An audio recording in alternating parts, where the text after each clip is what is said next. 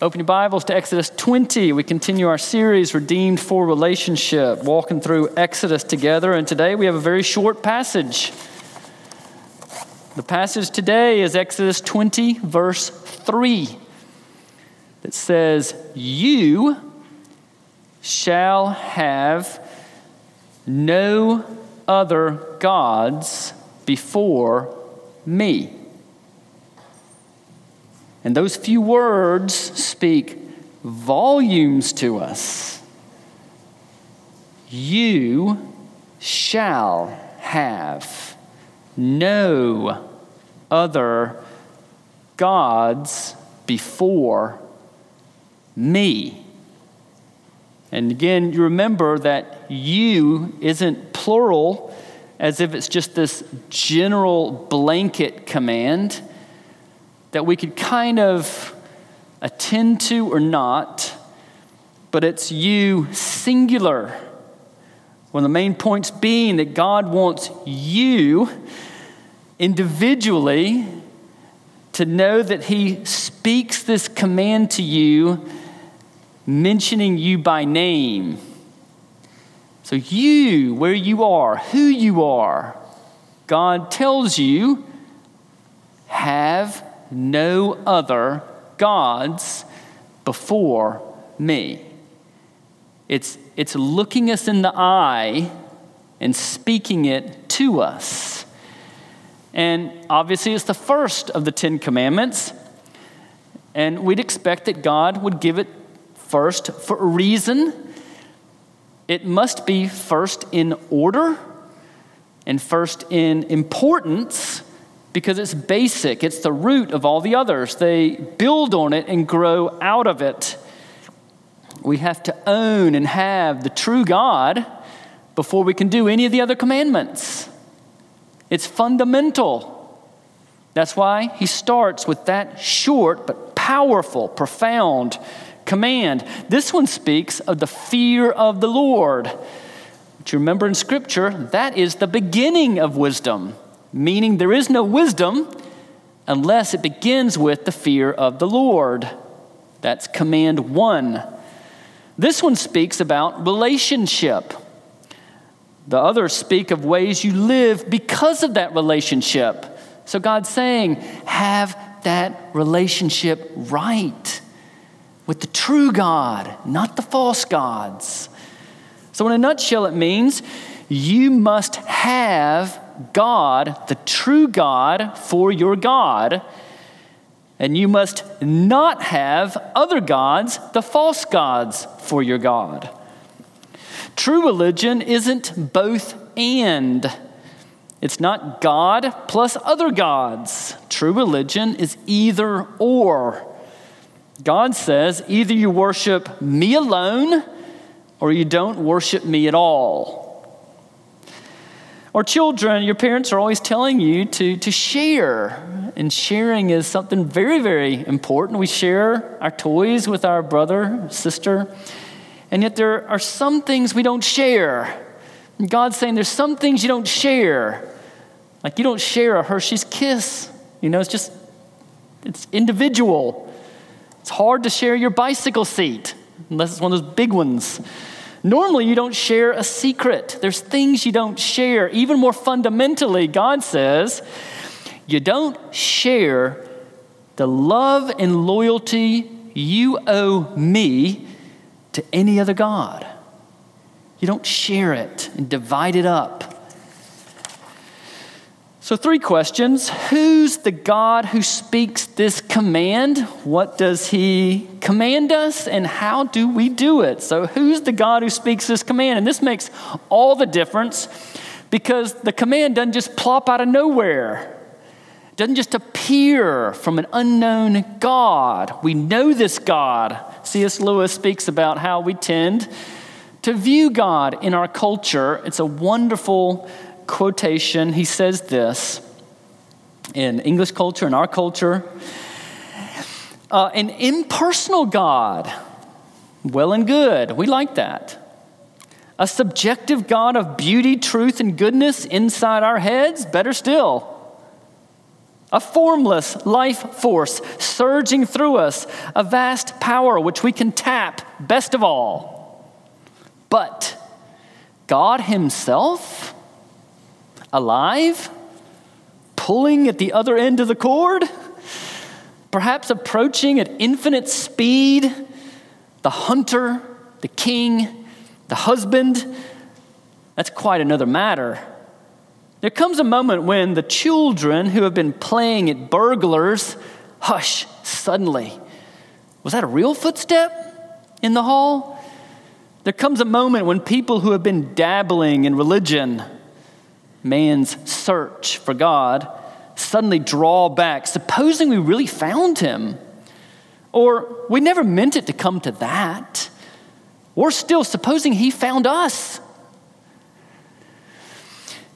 Our culture will speak a lot about spiritual things, being spiritual, a God of our imagining, even a private, personal God for me. It makes us feel better. It helps us cope and manage life, draw on power. But the real God, the public God, the God who has authority, the God who steps into our world, that God, we're real uncomfortable with that. You see, the God who utters this command isn't vague and shadowy. He isn't like an empty cup and we just fill him up with the content that we want. Rather, he's the living and the true God, the real God who's pulled at the cord, who's approached, who's found us. You see, it's possible to be really sincere in our worship and be dead wrong in our worship. Our culture speaks a lot about faith. And yet our culture speaks, in essence, of faith in faith. But you see, real faith, saving faith, has a certain content to it. The God in whom we believe is the important thing. It's who he is. And the God who speaks this is the God of the Exodus. And that's why it's so powerful that it comes here after all we've learned about him. He's taught us in his words and his deeds, this crash course, these visual aids. What is God like? The preamble to the 10 Commandments are so important. God spoke all these words saying, I am the Lord, your God, who brought you out of the land of Egypt, out of the house of slavery. Therefore, you shall have no other gods before me. I am the Lord your God. Remember, that's how he identifies himself to Moses when he calls him to go to Egypt. Moses doesn't want to go, and he's afraid of what people are going to say. And he goes, well, what if he asks me your name? Who do I say sent me? And God says, I am who I am. What a statement, a declaration. And what he says there is, first of all, I'm the great God. I'm the creator God. I'm the self-existent God. Everything else finds its existence in me. That's who sent you. Who's Pharaoh next to me? But then God shortens his name to Yahweh, the Lord, which becomes his personal name, his covenant name. And what God's saying by that is, I'm not just the great God, but I am the gracious God. I'm the covenant-making God, the covenant-keeping God. Notice here, I'm your God. What a statement. I'm your God. This is the real God, the creator and the covenant maker, the great one and the gracious one, the transcendent one and the immanent one. He's the one speaking here. And he backs it up by all that he's done. You know, the main point of why God led Egypt and his people through 10 plagues, he didn't have to do that. It was a crash course in who he is as opposed to the gods of the nations. in 10 plagues, he completely unravels any pretenders, any rivals to him. And that's what he's trying to publish abroad. I am God and there is no other. And so he utterly defeats systematically, one by one, the gods of the most powerful nation on earth, who would then have the most powerful gods. And if he defeats them, he defeats all of them. So he defeats the gods of the fields and the rivers, the light and the darkness, the sun and the storm, utterly undermines them. And in doing that, he's saying, look to me, don't look to those other gods. I know they draw you to them, but don't do it. They're not real. And just look at who he is in all of what we've looked at so far. He's a God who chooses a people, not because they're important, but because he loves them. He's a God who makes covenant promises, and even when it's hard, he keeps those covenant promises. He's a God who shares in the sufferings of his people. He visits them in bondage in Egypt. He's the God who fights for his people tooth and nail.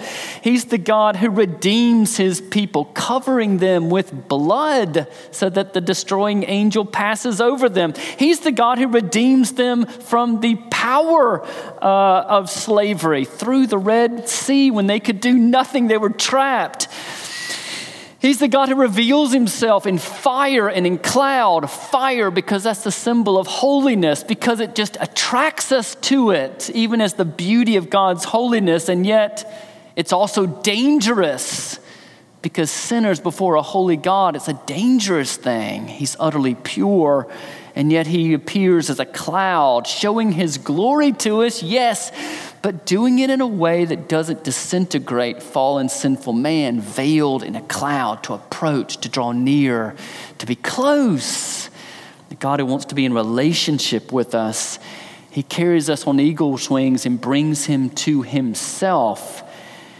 And now he declares his will for us on the mountain, making us his people and telling us how redeemed people live in gratitude to God and to grow to know God better, to love him and be loved by him. That's the God who speaks this. Not just any God, it's that God. And so we look at that God and say, it's right for you to say this. Why wouldn't you say this? You are worthy of this kind of devotion. Who else measures up, even gets close to you? You are great and you are gracious. Yes, you're the God we want to worship. You've done more than pull at the cord or approach or find. You see, it looks to Jesus, who's the great I am, who came down the mountain to us to become one of us. Yes, you're worthy of this worship.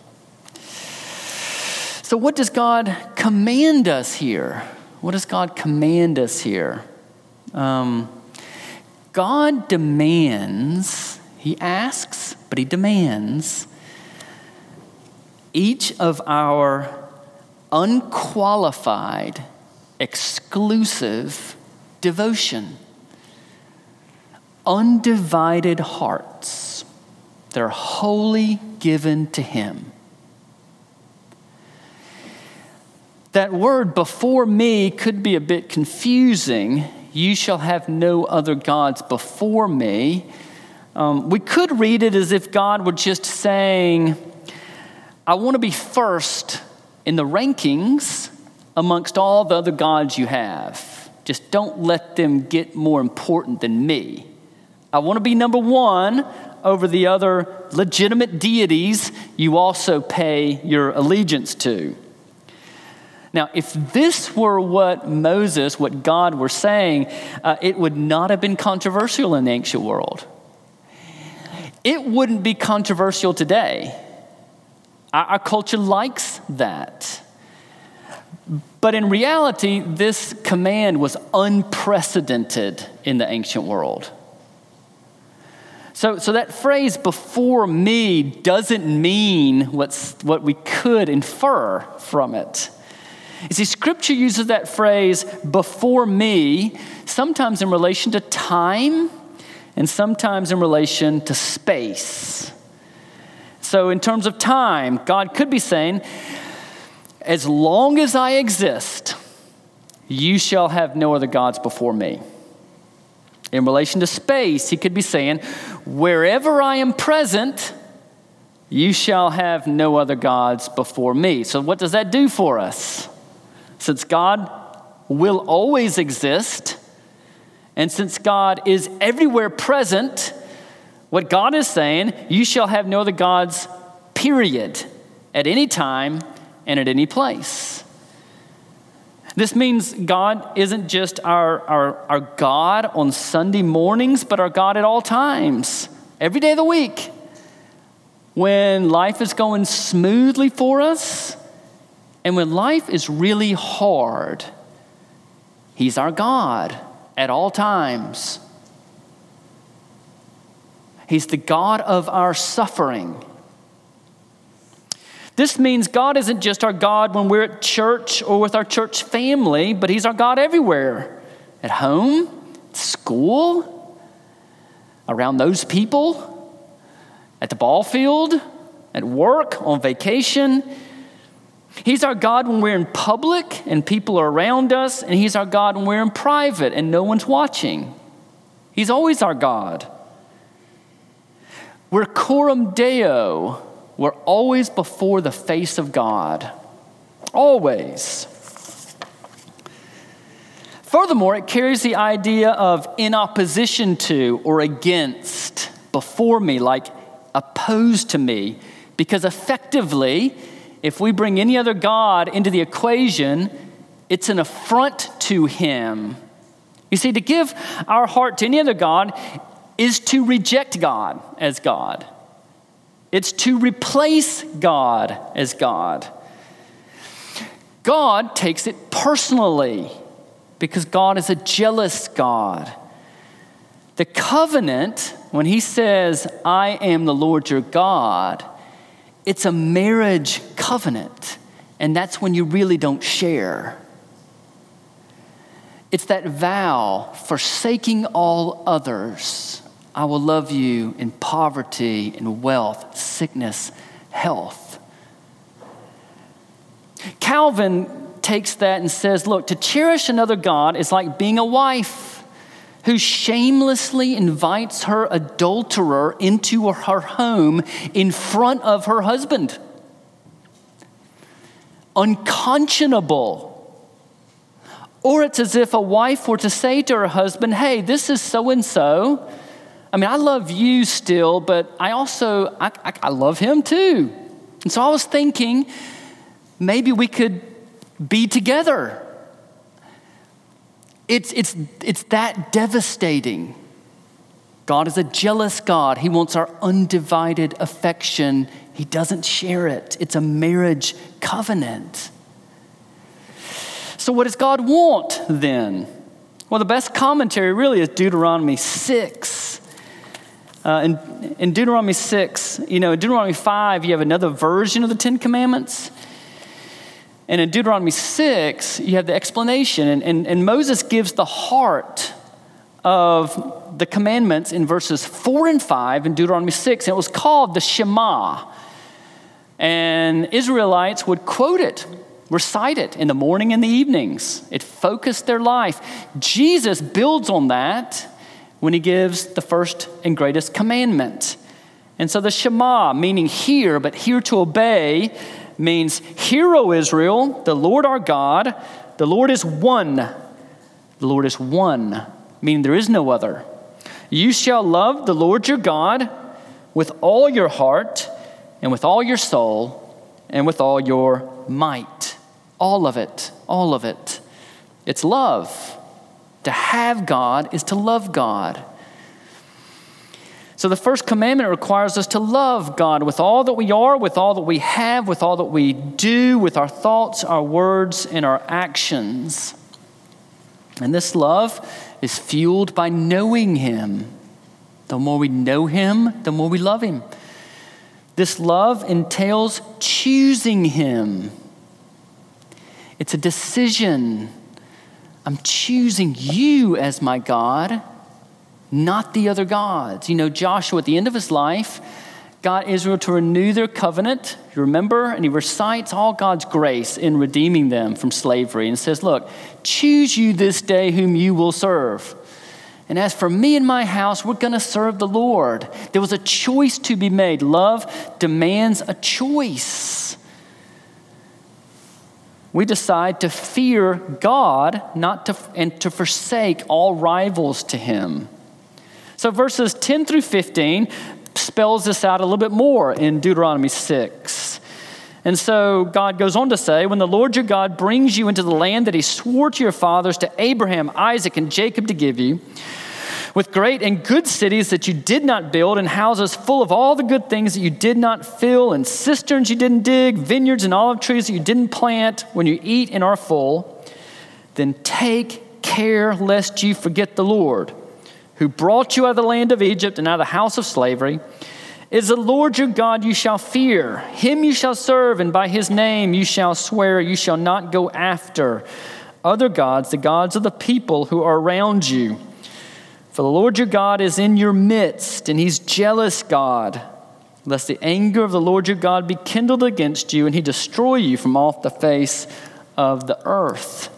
And so there's just this real temptation. He goes ahead and prophesies it and says you're going to get to the promised land. When we get to the promised land, life's going to be a lot better. And you're going to be tempted just to forget God. You're going to forget his grace. It's not going to be alive to you. And you're going to be tempted to follow other gods that seem a bit more helpful in your new situation, more practical, maybe more relevant, more updated, more modern. It's just going to be appealing. Don't follow them.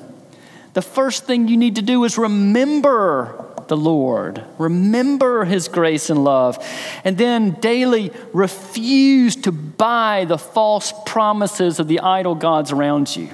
That's your constant dynamic. Well, Calvin, looks at this command and he groups God's desire for us in 4 headings, how we keep that command. He says, first, adoration. We practice worshiping God, which is on public worship, in our private devotions, and in our obedience, which is a spiritual service of worship. We practice trusting God, like depending and relying upon him, not leaning against other things when life gets difficult. We practice invocation, to call upon God when we have needs, to seek help from him. And we practice thanksgiving, to cultivate a heart of gratitude for all his good gifts, that we travel up the sunbeam to the sun. And so in real life, we have to ask ourselves those questions like, who or what am I treasuring, really? When I don't have to think about anything, what is it that I think about? In whom or what am I trusting? Like when things get tough, where do I go? To whom or what am I asking for help? For whom or what am I most thankful? These questions help expose if we have a theoretical faith or a living faith in the real God. So we look at our world and our lives. God wants us to put off all the false gods, all the rival gods, all the God substitutes that are always coming at us, inching closer and closer. We can't get away from it. And so a few things we resist pluralism. And we live in a pluralistic, not just in fact, but a pluralist society in philosophy. Our culture is offended by our exclusiveness. To say that there's one God is offensive to our culture. George Bernard Shaw, the British playwright, said, "There is one religion, though there are 1,000 different names for it." I mean, that's the sentiment of our culture. And we look at that and we say, it's just not true. It's not true. There's only one God, and he alone is the Redeemer of sinners. He alone is the author of good news, not just good advice. We can look at another religion and say they offer some helpful points. I mean, common grace. But we look at them and say, you're not a valid road to God. There's nothing of the Christ in the cross. We resist how our culture enthrones reason. Our culture enthrones reason in such a way as to put it as arbiter and judge over God and what God can ask and what God can do. To dictate what portions of Scripture could be true and what is not. To say the supernatural can't happen. A 17th century writer said, reason is the divine governor of man's life. It's the very voice of God. That's not true. Faith is not opposed to reason, but reason is not God. Nietzsche said God is dead. The reason he said God is dead is he's just calling your bluff. You're living like God doesn't matter. Just say God doesn't exist. You think you can figure life out and do life on your own terms. That's what culture is like. It's living by reason. Third, in addition, we resist our culture's deification of experience. And that's really where we are right now. The weird thing that our culture says that really connects with us is that in order to be authentic, you have to follow your strongest feelings. And none of us wants to be disingenuous or inauthentic, but really my strongest feelings at the moment, that's the litmus test of my authenticity? That's where I get my identity, is by my subjective strongest feelings. That's where we are as a culture. All these movements press in on us and erode living faith in the living true God. We resist that as a people. But at the same time, it's not just out there, it's in here. That's our biggest problem. We got to be increasingly aware of the idol-making nature of our own hearts. Sometimes we're just not aware. We're driven by desires and wants that are out of proportion. We make good things, good gifts of God, into ultimate non-negotiable things in our lives. We're doing it all the time. You can test your emotional life, your relational life, your thinking patterns, and you can discern that. You know how it is. An ancient commentator spoke of a three-headed idol out of 1 John. The lust of the flesh, the lust of the eyes, and the pride of life. They are powerful drives that want to assume command in your life. Packer speaks of an unholy trinity of sex and shekels and stomach, or of pleasure, possessions, and position. DeYoung adds food and family and football. It doesn't matter what it is. We have a drive to worship creaturely things and not the Creator. Underneath all of that is one, our own self-centeredness, but also there's a very active devil who aims to use your desires to disconnect you from the author of all good and to live life independently from Him. And that's where He's moving you. He's moving you not to freedom, but to slavery. Just think how this affects us. Think of that anxiety you have that sometimes is totally right on, but sometimes it's just out of proportion. Or think of that anger. Think of your compulsiveness, your control, or your fear. We need to take note and stock of our emotional life. It's a signal to what's going on in our hearts. God says, you just don't function well if I'm not right in the center. If you don't view everything I've given you as a way to glorify and enjoy me. If it gets disconnected from that, it's going to cause problems in your life. Worship me. Well, how do we do that? How do we, it's so tough. You see, how do we obey this command? This is where we live every day. It's the first command. It's the relational command. So how do we obey it? Romans 8 says, the law is weak because of sin. It can't produce what the law requires. Romans 7 says, when the law came, sin sprang to life. It's like that Coke bottle that's shaken up and all the fizzy comes out. It shakes up your native sin. Romans 3 says, the law condemns you. So that's where we are. How do we develop a heart that loves God with all our heart, all our soul, all our mind, and all our strength? We look at the Christian life as like a diesel train that comes through Tupelo. And for that train to operate, it needs fuel to drive it. And it needs tracks on which to run. And the grace of the gospel is the fuel that drives the train of the Christian life. And the tracks are the rails on which it runs. The rails on which it runs is the law of God, and we show God our gratitude and love and affection for him. We've got to have the gospel living and alive in us. And what happens is sometimes we grow loose to it. It becomes something we're overhearing. But think for a moment of some experience that was much better than you expected it to be. Maybe you went on a vacation. It just totally surprised you for how much fun you had. One of the things for me is when we went to see Machu Picchu for the first time in Peru, and we'd always heard about it. We lived in Peru, and we always kind of put it off. It couldn't be that good. But then we finally arrived, and there's been few places like that really blew me away, but I just had to sit down, stunned at that beauty of that place.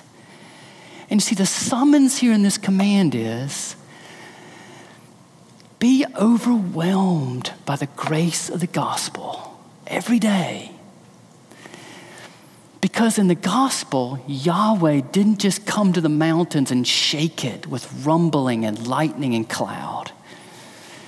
That was a faint glimmer of what God would do when God sent I Am to robe himself in flesh and dive into our misery and filth and shame and guilt.